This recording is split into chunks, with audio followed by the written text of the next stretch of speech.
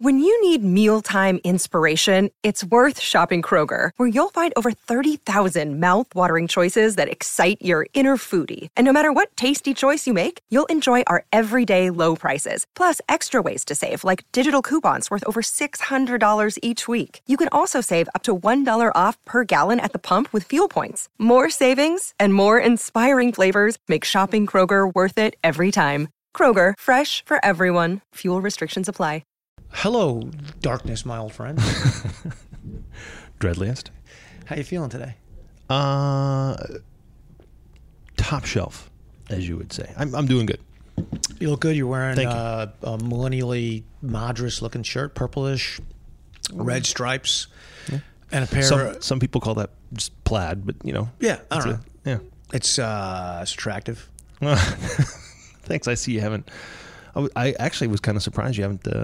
I see you haven't got your haircut yet. Well, earlier this week I kept trying. I had a couple of days where I couldn't, and then the line was waiting. And today I was going to do it, and kind of just after the workout, I was working from home a little while, and then my wife wanted to get some lunch. Mm-hmm. Did that before I knew it was here. Answering the phone, Pretty soon, day goes by. It's gone. And next thing I know, I'm getting a text from Darkliest saying he's set up in the Yurko and here we are, ready to rip and roll on this week's edition of 43 Feet, which is the 42nd episode, if I'm not mistaken. You're mistaken. Hey, it's Kaylee Cuoco for Priceline. Ready to go to your happy place for a happy price? Well, why didn't you say so? Just download the Priceline app right now and save up to 60% on hotels. So whether it's Cousin Kevin's Kazoo Concert in Kansas City, go Kevin, or Becky's Bachelorette Bash in Bermuda, you never have to miss a trip ever again. So download the Priceline app today. Your savings are waiting. Go to your happy place for a happy price. Go to your happy price, Priceline. What is it? Do you really want to know? Yeah, of course. This will be number 99. Phew, one away from 100. Uh-huh. And Kitty you're planning something special? Kitty has something special planned for the 100. What does Kitty have to do with this? Because I asked him for some help. Oh, okay. I was going to say, maybe he's upset because Rapido's taken over the COT. And he's like, I got to find another... I got something to take over here. So, I got to find a place to exert my kiddiness. No. Rapido's not taking over the COT, and he is not exerting his kiddiness over here. He, when I posted the one from this past week up, and I said, "Hey, man, episode 98's up. This is what we're discussing. Blah blah blah." So he can do all get the team together to make the social medias happen. I said, we're just a couple away from 100 here. I said, well, what do you think we ought to do? Yeah. He's like, let me sleep on it. So the next morning he got up and told me his crazy plan. And you know what the plan is? It's not firmly, set in stone, the exact logistics of how it's going to happen. But yeah, I know what the plan is. And in our tradition, you're not going to tell me what it is. I'm not going to tell you a thing. Until it just kind of comes out, and then I'm going to deal with it. Pretty much. I like that. You're exceptional at it, so I don't know why it would bother you. No, it doesn't bother me. I know. That's what I'm saying. Happy. That's what I just said. All right, we have a mixed egg. Not going to call it that. Not going to. I was going to say it's not a mixed egg. We have a question. Someone did write in with a question though, and I think it would be interesting to answer that question. Do you think we ought to roll the open first, or? Yes. Yeah. Let's do that. Roll it. And we're back. Good. All right. Do that. You're listening to 43 Feet, a podcast about leadership. We believe that real leading happens out front. But that means you're probably building the next 43 feet of good road for those behind you while you're running the race yourself. My name is Frank Schwartz, known in the gloom of the early morning as Dark Helmet to my F3 brothers. And I'll be joined every week by some of the greatest leaders I can find in F3 and beyond. We're going to answer your questions, pontificate wildly, teach virtuous leadership, and otherwise attempt to help you navigate the next 43 feet. Okay, so a question came in. The question, not a mixed egg, but a question. Right. And it was written into the questions at 43feetpodcast.com email, which you are welcome to do as well. I received it from the 43-foot staff email, I think it was called. Exactly. And it was directed to my attention because I think the staff thought I would be the person best situated to answer. Well, I will tell you, I looked at the question and I was like, I'm going to be honest, I barely understand what he's talking about. So this looks like a Dreg question. All right. And they agreed, so there you have it. This is Gandalf, not Gandalf from Charlotte Metro. Correct. Gandalf from Valley Forge, Right. Villanova / Philadelphia. Right. Okay. Yeah, because it's all kind of, I mean... This is the land of the grandstand's land. The Grandstand. Yeah, The grandstand. Grandstand. The grandstand's The land. Grandstand's land. Right. And the question is one that recurs Yeah, it does come up periodically. occasionally. Yeah. People are like, what did you get that idea anyway?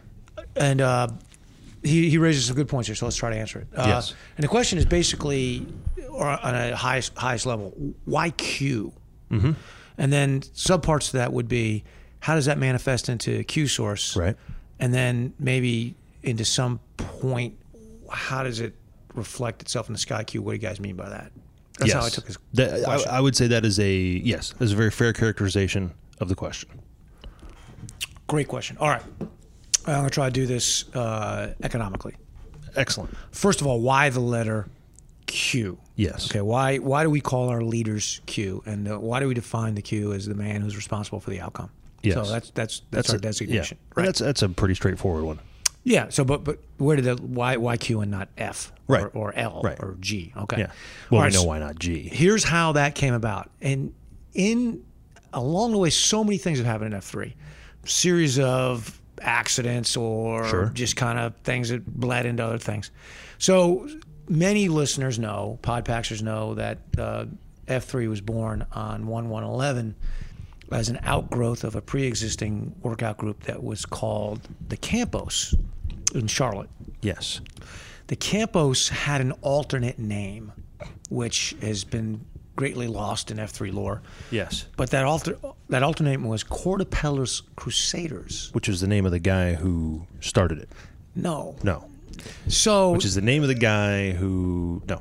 Yeah. Go on. Okay. Yeah. You guessed. I got You never nothing. guess it. Yeah. So the guys who started the Campos, aka Cortapellas Crusaders, were working out in a gym together, and they decided, hey, we can do this. Yeah, we don't need a gym. We don't need a gym. We don't need a personal trainer.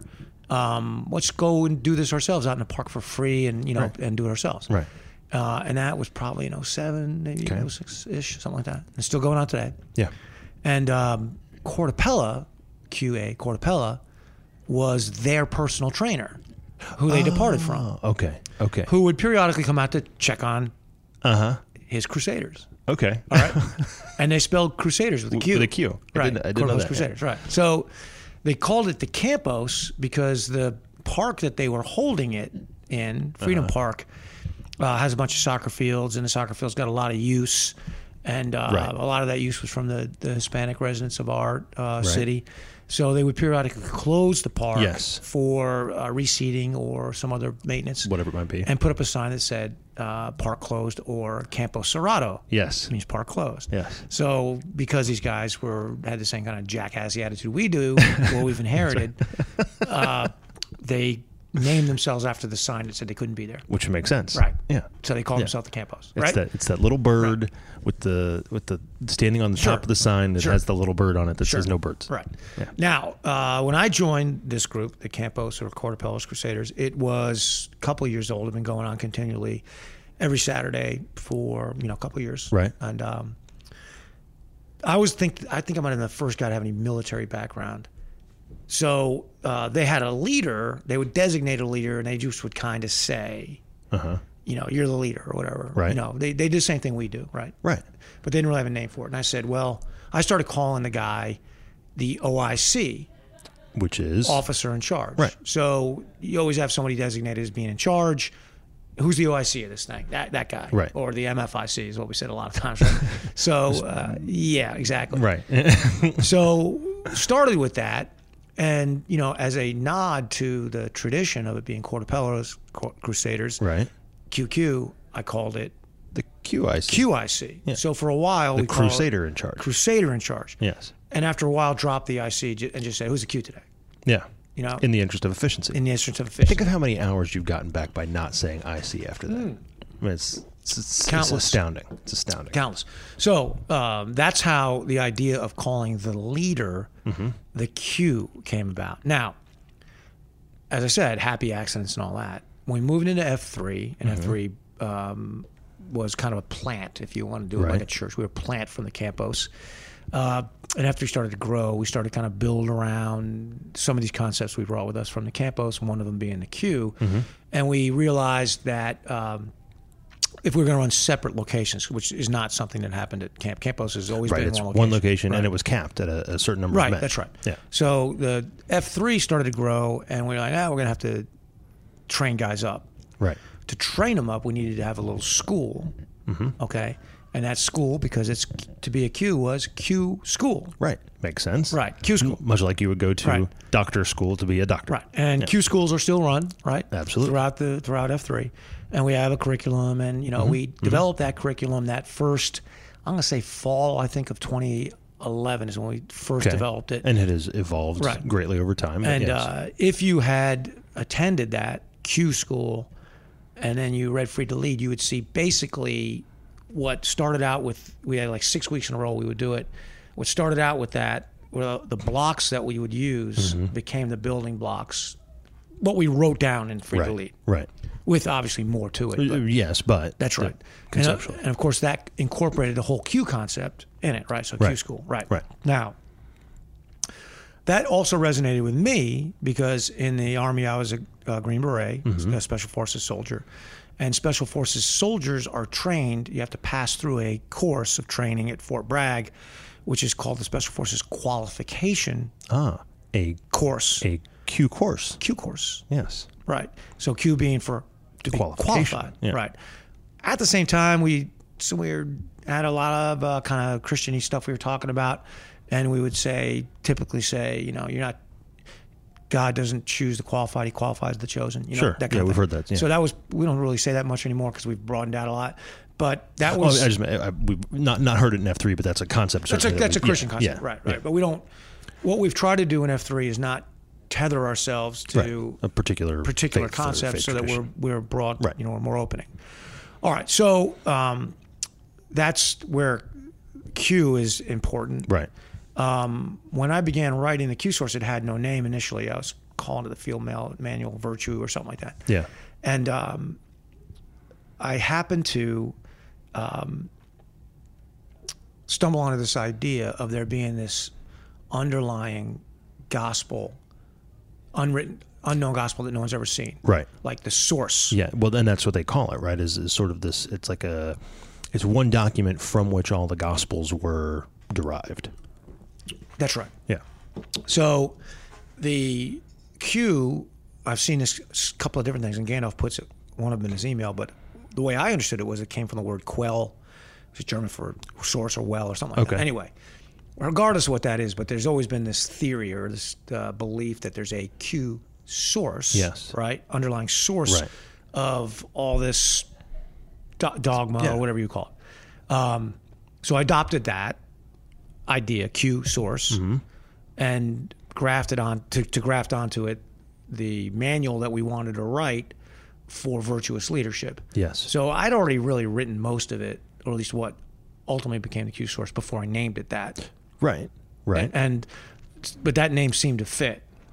Well, and yeah. And there's So- a lot of reasons why it works. That's but right. yeah. A lot of reasons why it works. So that's answers all those things. Now he also asked about the Sky Q, and Right. indicated that bugs him a little bit, which I understand.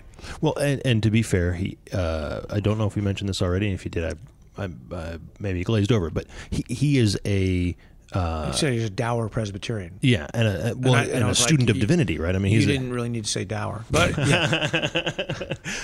Being a Presbyterian myself now, the Department of Redundancy Department. Yeah. Yeah. But he's done a fair amount of study and this kind of thing. I mean, it's not like he's just a regular Joe going on. I'm not sure how I feel, but Yeah, so he has a reason for not. He's intellectually offended. Yes, I don't yes. blame him because we've mangled all this stuff, and the reason we've done it is typically what we do is we take things that are recognizable and use them kind of like hooks on a Right. wall to hang things on, right? Right. So hooks to hang ideas on. Well, that's how we stock our fruit bowls. Oh, very good. Yeah. So, and he brings up the idea of Sky Q. Sky Q is a very old thing. And where that came from is, and this is going to make it even madder, Gandalf. Originally, Let's hope. originally, because, and we still are, again, we're not a religious group. Right. We're about a faith. And and we used to be a little more, we used to try appeal a little bit more to those, to a secular idea of faith, which I know is Sure. self-contradictory, but we would say, hang on to your hat, because we don't do this anymore, those Right. of you that are going to get nutty about this, but we used to say Gorwin, God and Darwin. Oh, Gorwin, okay. right? Yeah, sure. And some guys, and I get why, got very They're really confronted by unhappy. that. Yeah. And I would say, look, all we're really saying is you can believe in God, Right. you can believe in evolution, but you believe in, not evolution, but The wind. no, what is it, Darwin? What is it that Darwin believes in? Yeah. Is that evolution? That Yeah, was, you believe in- or sorry. natural selection, or whatever you call it. But yeah, evolution. You believe yeah. in you can believe in creationism. Sorry, got sidetracked myself. Yeah. You believe in creationism. You can Sure. see it that way. Sure. Or you can believe in evolution. Right. And ultimately, that's not going to matter to your entry into this group. Right. And we're going to just mix it all up and talk about it and figure it out as men. So don't get all gaudy, don't get all Darwin-y. Right. We'll just go Gorwin so we can drive on. Right. Right? Right. It was an attempt to make both sides happy, and instead made It everyone made both unhappy. sides unhappy. So we said, All right, dump that. We dumped that, and since we already had Q, we tried Sky Q. I mean, we had a meeting at my house over this. This is really sure, this yeah. is really early on. Yeah. And the guys that were a little bit towards the secular side had their position. The guys were a little more towards the faith side had their viewpoint on it. And we agreed to disagree on a lot of stuff. Sure. And said, let's stay united, right? Right. Toward the common ideals that we believe in, and came up with the idea of the Sky Q Yeah. as a way of saying, can we all just recognize something driving this whole train? Yeah. Yeah. know? Something outside of us. That's right. Something outside of us. And that's why we say faith is belief in something outside of us. Yeah. So that was reflected a development in our underpinning philosophy, not theology, because we're not theologists, but Correct. we do have a philosophy. We are philosophers. No, we're not philosophers. Oh, we're not? Oh, okay. But we have a philosophy of sorts, I would say. Okay. I say that because free to lead, I think one of the first paragraphs that says we're not philosophers. I mean, Oh, fair. Okay. we're not. So in the interest of consistency. What I mean by a but philosopher is we have a philosophy which we live by and adopt. Sure, right. You don't have to be a philosopher to have a philosophy. Fair. I think what I mean is that when I think of a philosopher as someone who promulgates a philosophy. Sure. And maybe never does anything with it. Well, No. Maybe he lives by it. Maybe he doesn't. do you remember working- History of the World Part 2? No. Okay, so it's an old Mel Brooks movie. It's Yeah, just yeah. hilarious, right? But at one point in time, he's a Roman and he's unemployed. And he's a stand-up. He's an unemployed stand-up comedian, but he calls himself an unemployed philosopher. Okay. And he's getting in line for unemployment. It's supposed to be ancient Rome. You really never saw this? I didn't. See And he says, he goes, well, okay, what's your job? This is the bureaucrat. He goes, what do you for a living? He goes, I'm a stand-up philosopher. The guy goes, oh, bullshit artist. Okay. Did you bullshit yesterday? He goes, I tried, but I couldn't. Have you bullshitted today? He goes, not yet. He goes, are you going to bullshit tomorrow? I mean, he just goes through this whole thing. You're going to beep all that. I'm That's gonna that's a beep it. quote. No, I got That's it. a It's quote, right? still beepable. So we don't, when I mean promulgate a philosophy, like we make one up. right. Like Yeah. Kant. No, yeah. I'm saying it wrong. Immanuel Kant. Yeah, Or Kant, right? Yeah. Or Soren Kierkegaard. Descartes or Kierkegaard. Yeah, whatever. Or whatever. Or the pre-Socratics, Heraclitus or something. All right, I just ran out of philosophers I could think of. But just a articulated philosophy. Right. We are just articulating an existing philosophy that's modified for use in this particular time by this particular group of men. It's not unique. There's nothing special about it. Neither was theirs. I disagree. That whole bent stick thing. I mean, that was pretty cool. Yeah, but that's just Plato. Was Plato the bent stick or Aristotle? That's Aristotle. Yeah. But that's I mean, all it is a different way of looking at the fruit bowl. And you could make that argument. You could say that all philosophy is just Yeah. a pale reflection of what God is really trying to tell us. I mean, what do I know? I'm a country lawyer, homeschooled dude. I don't know. Right. No, I got it. Just a simple caveman over here. Simple caveman. So we're not philosophers. No, we're much I got closer it. to being stand-up bullshit artists. But what we're always seeking, and this kind of dovetail into a 43-ish kind of thing, Yeah. is what we're always seeking is a way to be more effective in the way we lead men. and we're leading them 43 feet in front of where they're driving. So I look back there and I see if we got a problem. I'm like, well, two guys are wrestling over the Steve. Like, what's the deal? God, Darwin. Oh, wait, you two. Yeah. We got to keep moving down this road. Yeah, we don't have time for all that. We will have a debate at any given time. We're not going to let that stop us. Yeah. Nothing wrong with debate, argument, embrace it, love it, all that good stuff. But we're not going to let that stop us. There was a time in history when men got burnt in a stake, one stake or another, by whether or not they believed that the communion wafer actually transmogrified into the body of Christ, or just represented it. We don't burn people for that anymore, but we still debate it. We do debate it. Yes. We still debate it. Yes. And one day we'll all know the truth. Yeah. And I hope that day doesn't come any faster for me than it needs to.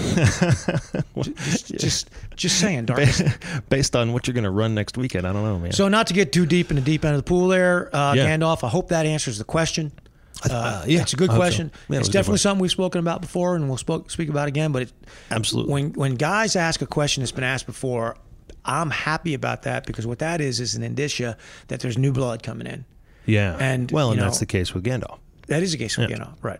Yeah. Unless we talked about it before and you forgot, which is also possible. I myself need the same thing explained to me about 5 or 6 times over time, as my wife likes to say.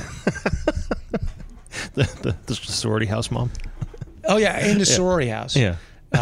Which is kind of like summer in the sorority house now, because my kids are just like, as soon as we hit phase 2 here. Oh yeah. Are you guys technically done with e-learning at this point? I'm sorry to laugh. Yes. Okay. Because we no, hell, I don't even know. We quote unquote finished yesterday. I to be honest with you, it's comical at best. Yes. To TBH, don't know. And I got I was TBH DK. IDK. TBH. I got one kid right now down in Bluffton, of all things. Oh. I got another kid at Lake James or something like that. Lake Gaston. Okay. Lake Gaston. All and right. then my third kid is actually here. She's got her first job as a lifeguard at a local swim club. Hey. But it's been raining every day. I was going to say, the most boring job. And so our pool, our neighborhood pool opened up 2 days ago, maybe, something like that.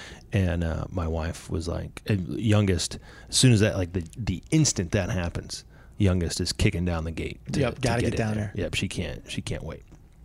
And so they've had the whole pool to themselves for like the past 3 days. Yeah, because it's been raining. Well, there's been the rain, but also no one wants to come because of the SIPO. Well, I've been down there too in a Baxter Village pool. The problem is that Darkest is parading around the apron of the pool in a pair of Speedos and his Band of Soleil. It's not something you want to see.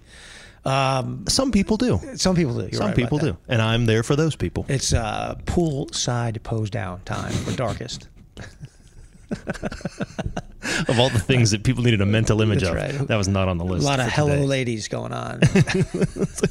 Hello ladies. Well, Darkest. Yes, sir. Let me go ahead and engage in my enthusiast thing. Tell you what I've been watching. Well, I was going to ask at some point here, and today or right now is as good a time as any. What's the Butcher's Word this week? So I've been watching Ozarks again. Not a featurette.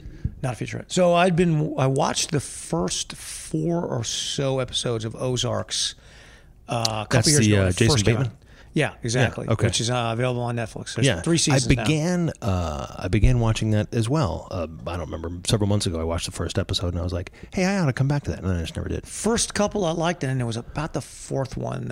It was like there's a teenage daughter, and just a scene that I just didn't sit right. And Okay. I was like, I don't want to think about this because it's kind of dark. So I stopped watching it, and then a lot of guys here around the office were like, "No, you ought to pick it back up again, expand."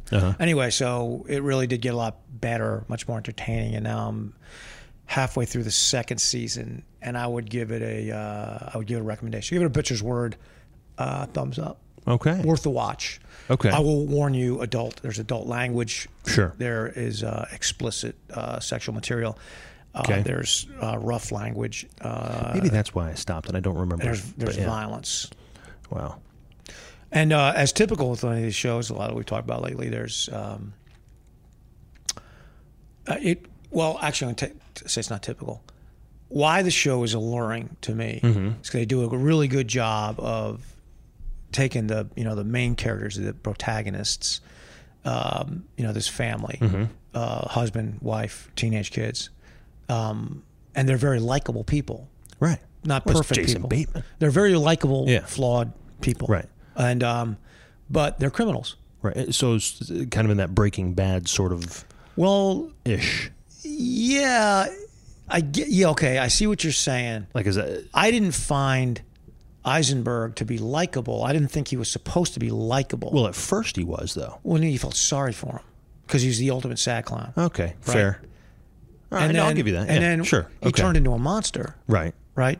Right. So at least now, so Jason Bateman's character, spoiler alert, is he like launders money for the mob. Or he's a something, right? financial advisor. Okay. And he's very good at what he does. He's kind of teamed up with a Nebish. Ah. And he's the brains of the operation. Okay. And they're approached by a cartel representative and asked questions about how they could, if we analyze the thing and analyze their investments. And Jason Bateman is able to pick up on the fact that there's fake accounts and there's something wrong with the numbers. Mm-hmm.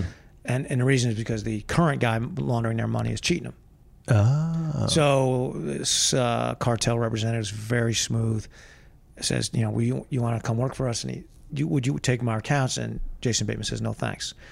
His Nebish partner says, off the line, why would you ever do that? Yeah. He has all this money. And he's like, there's something shaky about those guys. And he has a good idea what it is. Right. Anyway, the cartel won't take no for an answer. They Well, it's not like them. recruit him and induce him. And Yeah. they give him a hearty soft sell. Yeah. Anyway, ultimately get him to overcome his antipathy towards participating in an illegal conspiracy.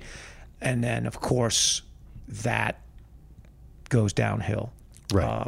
He personally never does anything illegal, but his Nebish partner, of all things, is not enough to make all this money skimming. He starts skimming, he gets caught, everybody gets killed, and then, the main character ends up in the Ozarks, which is in Missouri, but it's like you'd think you're in like deep, darkest heart of Mississippi or something. Oh, really? Yeah, so there's this giant lake there. Not giant, actually. It's probably about the size of Lake Norman here, it looks Okay. like. So it's a pretty Yeah, big lake. yeah. And there's kind of wacky characters and all that stuff. Uh-huh. But so he's been granted a pass, a very temporary and conditional pass on him being killed, his wife being killed, and brutally, on if he can prove that he can launder money there. Oh gosh. Okay. So he's Yeah. got to take all this money. He's got Right. $5 million. He's got to invest it in a way that he can launder it, and Right, he's got it's some not percentage he's got to obvious return. and- Yeah. yeah. So, and there's just not a lot of opportunities. And he's just hustling, and crazy. And of course, Oh, my gosh. there's local criminals there. But the reason why it's alluring or why it's good watching, good TV, is because it takes these people who are likable, who you're kind of rooting for, and yet they're part of Right, a but criminal they're- conspiracy. They're bad folks. And it's not a good conspiracy because we're talking about drugs, talking about heroin. Right. Right? Right. So you're like, I don't want bad things but there should be bad. It's kind of like when you're watching The Sopranos. You're like, Okay. Yeah. like for a guy like me, and that's where the whole sad clown thing came from. Right. I'm like, Right. okay, I get Tony. I get how he feels. Yeah. Right. Yeah. I mean, it was fascinating to watch that. Right. So, and much like The Sopranos, sometimes the cops in Ozarks, the local cops are corrupt. Sure. And the FBI is, particularly one particular agent, is out of control and violating everybody's civil rights and just, Yeah. Waco not so level. much corrupt as insane, Yeah. almost insane. Yeah. So you're rooting against the machinations. Theoretically of the good state. guys. Yeah. You're rooting against the good guys because they're Yeah. not good. Right. You're rooting for the bad guys because they're not bad. And that's what and so I get what you're saying, and so in a similar-ish way, and I'll agree, yes, Breaking Bad, okay, if you look at Walt that way or whatever, but it's a similar-ish idea where it's everybody's a little good, everybody's a little bad. Yeah. Well. So okay. I mean, in that sense, like a consistency here would be Walt ostensibly had a code. right for a while. Yeah. Well, I was going to Yeah. say his code Yeah. eroded because you can't live an unvirtuous life and try to maintain virtue. Right. Yeah. It's actually the line of where the sad clown came from. It's like when Yeah. Dr. Melfi says to Tony, how do you reconcile yeah. that you're living this family life with the fact that you're a criminal? That's where he says, Yeah. everybody expects me to be a happy on the outside. I'm a sad clown. Yeah. It's like, that's not what she asked you, man. Right, but so, that's- yeah. right. So same thing here. Marty is the protagonist's name. Okay. Jason, he has a code, and he won't kill people. He won't, there's things that he won't do. Right. And he's not violent, right? He's surviving by his wits. Right. And yet already, by the middle of the second season, he's already violated it in ways. Sure. And like the episode I watched last night, his wife named Wendy says, we're doing things we said we would never do. And the whole thing started out with him saying, I have this opportunity, expecting her to say no, and she says no. Right. And then they're under financial pressure. Or other pressure. Yeah. There's a lot of reasons why they succumb to that. Yeah. That first initial decision to abandon, ethical behavior. The quote unquote code. An ethical compromise. Yeah. They make an initial ethical compromise, convince themselves that there's no real victim here. Yeah, justify it. They're farthest. They're not selling drugs. It's money that already exists. They're cleaning already exists. They just justify it, right? It's crazy. But that ethical compromise has led to one ethical compromise after the other, and so you're watching this guy who's not really a sad clown. He's under the gun. Right. He's trying to keep his family safe. He's trying to stay alive. At the same time, he's trying to not harm as many people as he can. Right. But he's constantly put in positions where it's either this guy or you, or this guy or your son, or something like that. And so you relate, and you feel sorry or feel bad, or you whatever, and you go, man, And the forces he's confronted with in that dilemma, none of them are pure at all.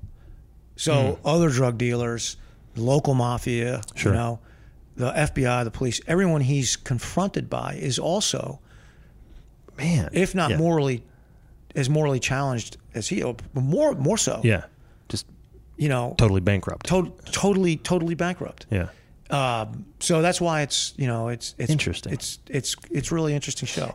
That's a good theme across the board in movie, TV, whatever Always, it is. it's right? always good. It's so good. Yeah. Because it's because it's so relatable. We all have this. That is our natural tendency, right? Is to justify a certain behavior, right, to make a small ethical compromise, and then just to sort of let that kind of over time just dwindle down and erode until. Right. What would you do for money? What would you? Okay, got it. What would you do for a lot of money? Right. And he said, this would be more money when he convinces Wendy to go along with it. This would be more money than we can possibly ever imagine. We'd be set for life. Right. Which sounds wonderful. It sounds wonderful. Is that really God's intent that any of us are set for life? Do you want to be set for life? Well, I don't know. Of course you do. Well, sure. Who doesn't want to worry? Yeah, that's right. Yeah. Right.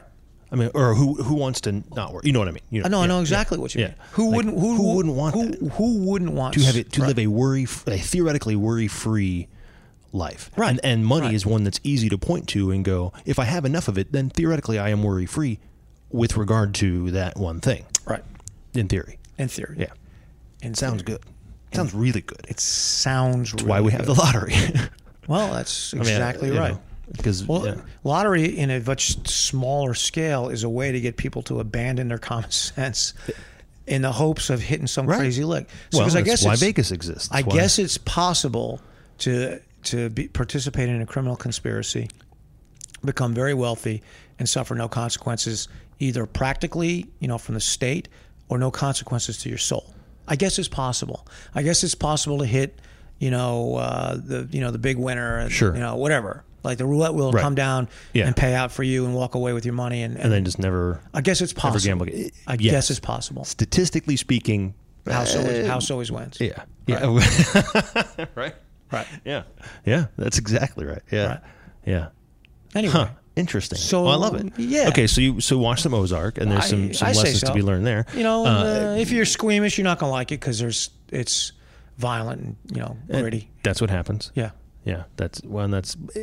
Yeah. So fair enough. So you're pre-warned as well. Right. Any readies? Any listeners? I'm still reading the same book. It's it's 700, 800 pages long, but I'm getting close to the end of that, which is the Mirror and the Light, the third installment in the Tudor Henry VIII trilogy. Yeah. So that's still a high. That sounds dense. Like when when I Oh, hear man, you say it, it it's- sounds yeah. just very dense, Oh, yeah, like it's- very thick. Super. It's almost Yeah. like a day-to-day narrative. Yeah. Doesn't really. Yeah. So That's a lot. that's the way this particular writer writes. She writes Yeah. that way. She wrote a book about the French Revolution called I think it's called A Higher Place of Safety or something like that. That if you're interested in the French Revolution, don't think you know anything about it. It's good because it's historical fiction and it's just extremely detailed. Mm-hmm. And I knew from school, I never really studied it about the French Revolution, but I really didn't know what a horrible boiling sulfurous product. Just Right. garbage. Well, so the guillotine is invented during Right. the French Revolution for its efficiency, Yes. because you can lop off a lot of heads. Now, towards the end of this, period, they're just cutting off so many people's heads they can't even come up with it, and you couldn't even find the people that were issuing the orders. I mean, wow. It was just such a labyrinth. But if you're going to use, and it is from the French Revolutionary times, from which the concepts of left and right politically emerge. It was where they sat in the chamber, and initially, if you sat towards the right-ish, you were more of that. Well, you were royalist. Okay. Because Louis and Antoinette were still alive initially. Mm-hmm. Like, they didn't know exactly what to do initially. But I mean, and to the left, you were more revolutionary. Here was the problem as things progressed: is things moved to the left, and you found yourself with people to your left all the time. Like, you'd start out, you were getting out-lefted, and Robespierre's, was the leader of the left faction who cut off a lot of heads. He himself went to the guillotine. Oh, and was probably surprised that somebody was able to get to his left, but they were. Well, when you abandon, all forms of ideology, all forms of what has gone in the past, like there's no foundation for your political or your philosophical beliefs, something else will rush in. Well, you're just reacting then to the guy. There was just no end. To your right. There was just no end to what. Yeah, you just can't. They changed they just abandoned everything. Gosh, it's a good thing we don't see that now. Right. So he says with sarcasm. Well, no, we are seeing it a little bit, but the end state of the French Revolution, of course, is Napoleon. Right. And the Napoleonic Empire. So this is an old Trivial Pursuit question: Who crowned Napoleon Emperor of France? Napoleon. Yeah, very good. He didn't. Up until that time, it weren't a vote. Up until that time, to evoke that their position, their monarchy, was from God, they would always have, so the whole the emperor of the Holy Roman Empire would have the Pope. Right. I would say he would have some sort of kings and queens. They would have the Pope. Authority. In England, Archbishop of Canterbury, post Tudors, but that they would try to bind that, but there was no religion. Right. So Napoleon just said, "Hey, guess what?" And then you got Napoleon is rewriting everything, changing the names of the months, changing Napoleonic calendar. He came up with a metric system. He wrote the Napoleonic Code. I mean, it took years and years and years to develop law and just trashed it. So if you compare the French Revolution to the American Revolution is a conservative revolution. Because the American Revolution was a demand for the rights of a freeborn Englishman. Right. It was a demand for the past. Right. It was like, you're mistreating us.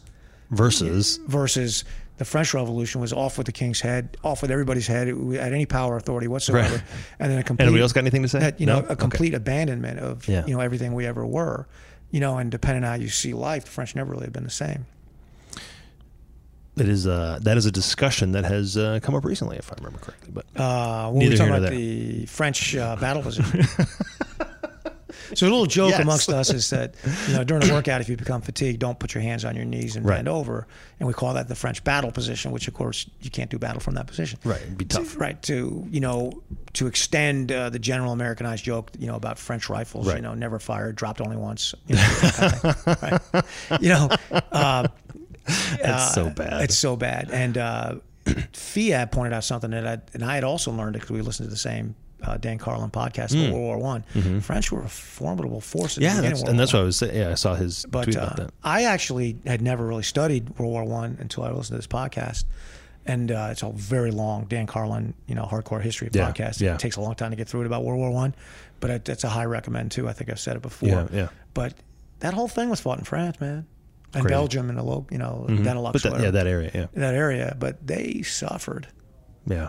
And casualties, and I mean, if you had been like me and you knew a lot about World War II and the kind of the roots of World War II is, the horrible deal the Germans got into at the end of World War I and how the French had their feet on their neck and everything. Like, if you listen to this, you're like, it's a well-deserved. Yeah. It's well-deserved. Yeah. So if the French have never recovered from World War I think it's a fair, like Fieb was basically saying, we should have a little sympathy for him. I'm like, I do. Sure. Sure, because being a husk of the men they once were, kind of a thing. Yeah, yeah. I mean, we Americans lifeboat that, last in, first out. Yeah, they'd already had 5 years of war.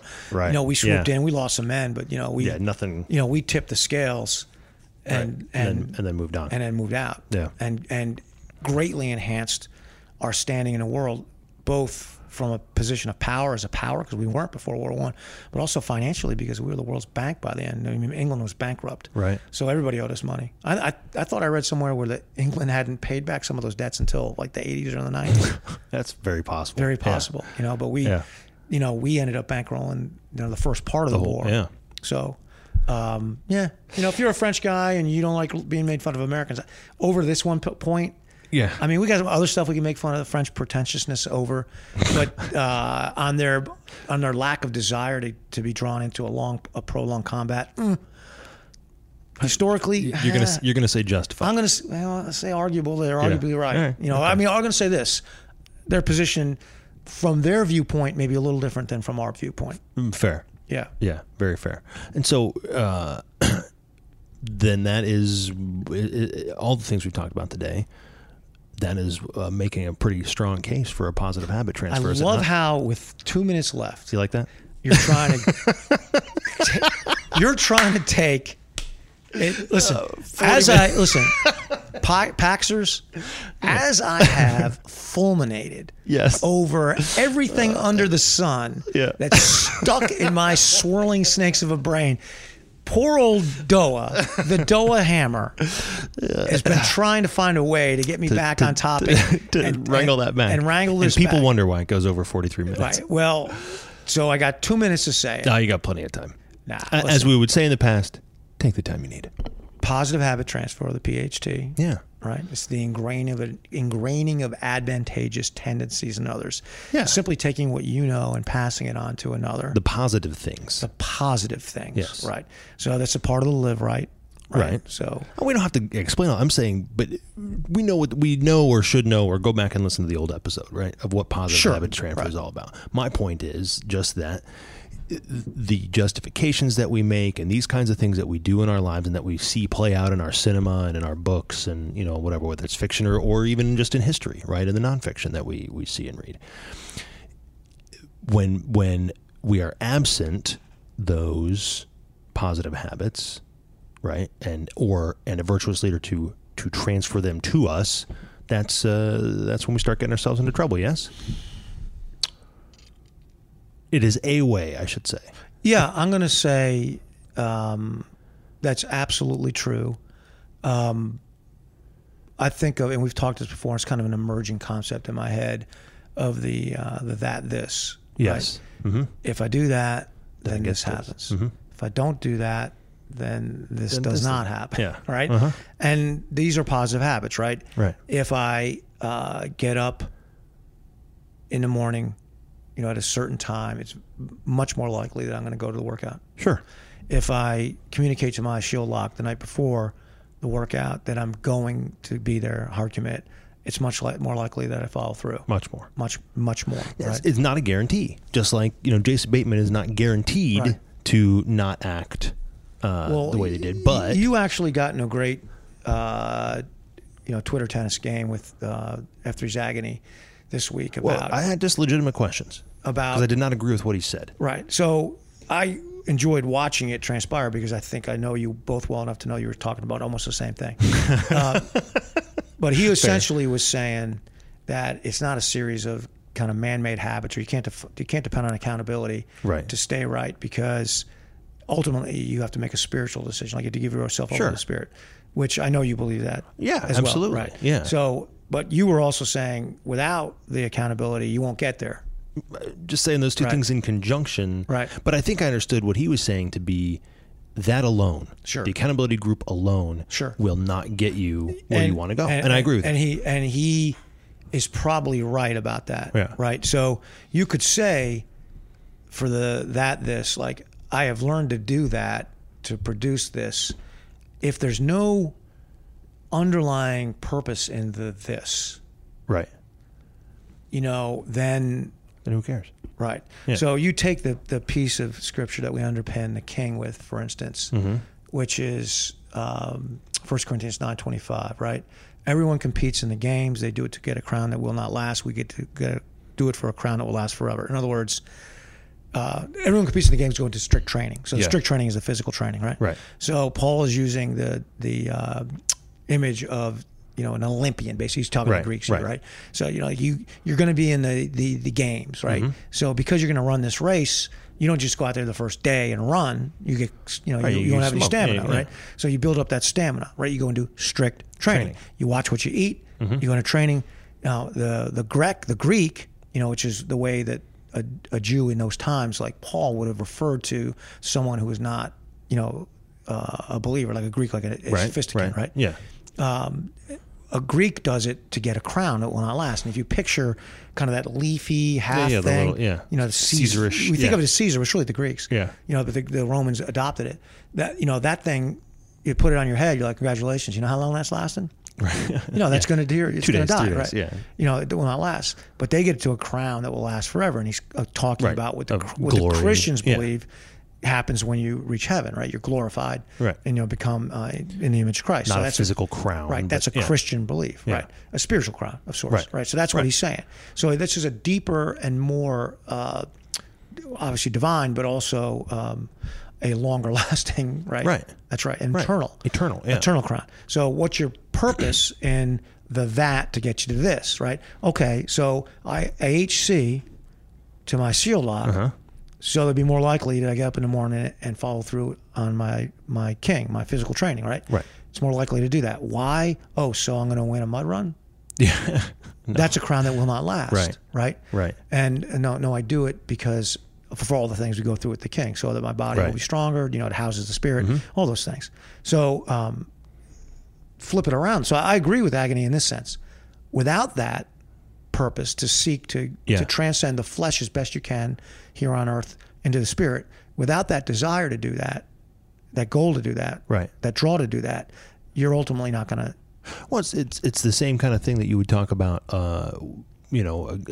A leader is a guy who's followed when he's in the room, right? That's right. So a very good point. Yeah, in the same way, like a very good point. You said what I said. It's amazing how brilliant you are when you repeat me. Yeah. But my accountability group, as long as they're sitting right there in my face telling me what to do, I can comply and I can change my behavior and I can modify whatever, right? But if I don't have a sufficient reason behind it, and if I have not given myself over to the understanding of the larger thing, so the daily training, right? If I don't really see the value in that, I'm just doing it because they're the ones harassing me to do it. Then as soon as they're gone, it goes it's away. over. And Agony's given this sermon several times in several different ways, though, around this idea of Christ saying to his disciples when he confronts them, "Why are you here? Yeah. What is it you're asking from me? Why are you following me? Why would you follow me? Why are you here?" Right? So you could say the same thing, if you wanted to have guys not come to your workout, they show up and you go, "Why are you here?" So we do it in a more subtle way. Right? What is a man searching for when he shows up, post to a workout? He's searching some fitness, some fellowship, and he may not realize it, but he's searching for purpose. Right. And that's why F3 kind of works, is because it provides that eternal purpose to a man. He's like, I know guys have come to F3 for a while and stopped. Right. So, some of them didn't last a week, 2 weeks, or whatever. Oh, sure. Right. Sure. I know guys who showed up, got crazy into it for 6 months, a year. Super zealous for just grew like crazy, and then boom. Yeah. Suddenly the sun came out and they weren't there anymore. Right. I also know guys who have done it and stuck it out, but over time, the world's gotten to them a little bit, right? They did it, but they become cynical in some way. Maybe they got offended. They got offended. Who knows? They get overcome by the worries of this world. I was going to say they found themselves with nothing but virtual workouts That's and right. decided to just retreat. And then I know guys who for the last 10 years from day one have steadily come and steadily, incrementally increased, right? Mm-hmm. Accelerated, over time. Not perfect. No. Not to say they don't have a week or they go even a month or whatever. Right. I've had 2 6-month injuries over this time, over the past 10 years. But I'm back, and I've come back both times. So I know a lot of guys like that too. And those are the guys that found the good soil. Right. All right. So that was, probably obviously the parable of the sower. I was just paralleling. Yeah, no, I got it. And so that's my way of agreeing with both Agony and you on this. Yes, without the desire to allow yourself to be transformed in some way. And I'll say this to Christian Paxers. For a Christian, that idea is pretty well set out, right? Mm-hmm. That you have to abandon yourself, right? Be driven by the Spirit rather than the flesh, and that's what Agony was getting at. If you're not a Christian, this idea shouldn't bother you. You just don't believe in it. Yes, it's irrelevant. You could even substitute names for it, and you could say, a higher purpose or, whatever. Sure. And do the same thing. But I will then take up your side of this, O Darkly One, and say, without the structure of it, that desire to transcend the flesh into the Spirit isn't going to work anyway. At least not for me. No, yeah. Same. I need, I have the thing I want to be, Mm-hmm. and I have the knowledge from failure that I can't get there by myself. Solely trying to follow the light of what my worldview tells me is the goal. That alone doesn't seem to work for me. It didn't crank it along. It doesn't work for me. Yeah. And having accountability and the other things that have emerged in F3, including the virtual workouts, all these things that we've done, consciously and unconsciously to provide just enough structure for men to continue to accelerate, yet not so much that they become burdened by it. Right. That is the heart of 43, is to keep doing that and keep giving guys reasons to look into their own individual initiative, not for their own, solely for their own advancement or their own advantage, but for the advantage of the groups that they're in their own communities. That's what we have sought to do. Yeah. So I think both you and Agony, both sides of what you were saying come out to the same thing. That's why the only thing I kind of jumped in and said, yeah, you need all 3 Fs. Yeah. That was my only contribution to that. And that is ultimately my belief. And I agree. You need all 3 Fs. You need, you need to have the right relationship with yourself. You need to be fit, right? You need to have the right relationship in your concentrica. That's your fellowship, and you need to have the right relationship with the Sky Q, right? Creator, or as you and I would say, Jesus Christ. So that's that. All 3 components are necessary to continue to live right, right? To get right to live right. Yeah. Where we are now. Now, to bring it back to home where we are. If you've done those things and you've learned the hard way how to do it, you've learned this is, right? Then you're in a position to hand off those advantageous tendencies. Right. I've got a series of advantageous tendencies that make it more likely than not that I'm going to come to work out. Right. That make it more likely than not that I'm going to get along with my wife. Right. That make it more likely or not that I'm going to continue accelerated work. Right? Yeah, same. Or, and so those just are a series of advantageous tendencies.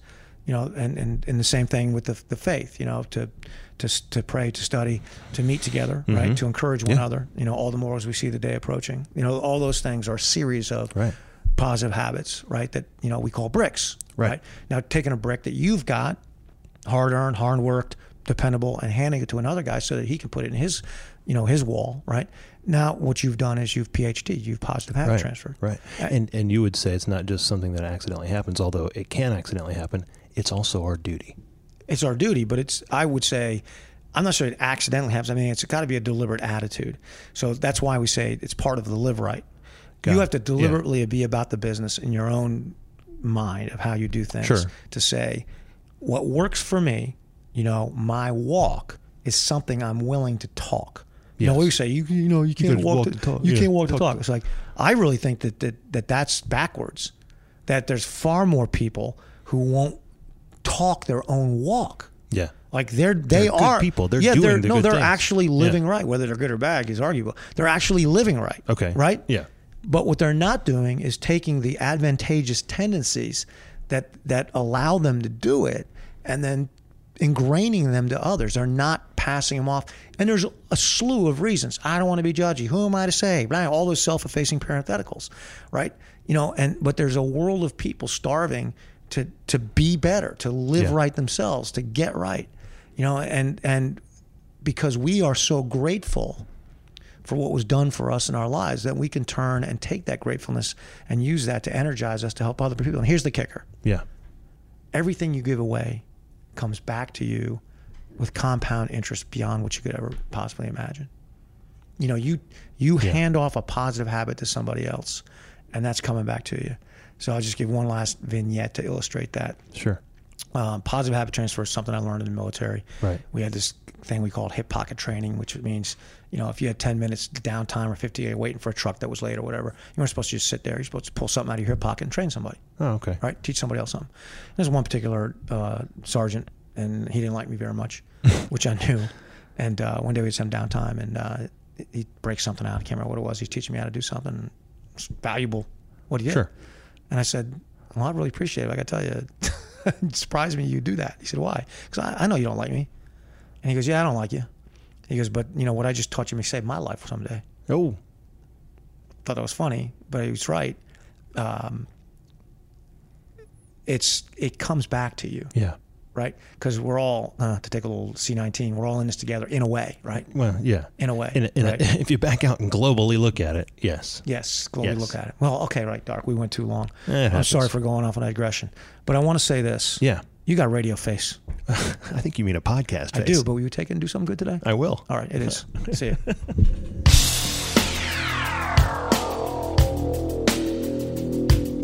A Monday warrior, mean stride. Today's Tom Sawyer, mean pride.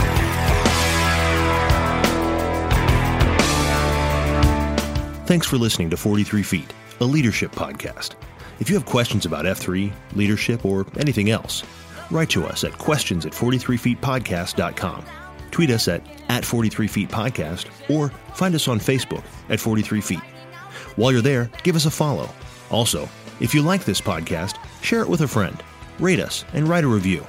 It really does help others find us. Until next time, we'll be out here in the unknown, the uncomfortable, the difficult, the 43 feet out front. What do you say about his company?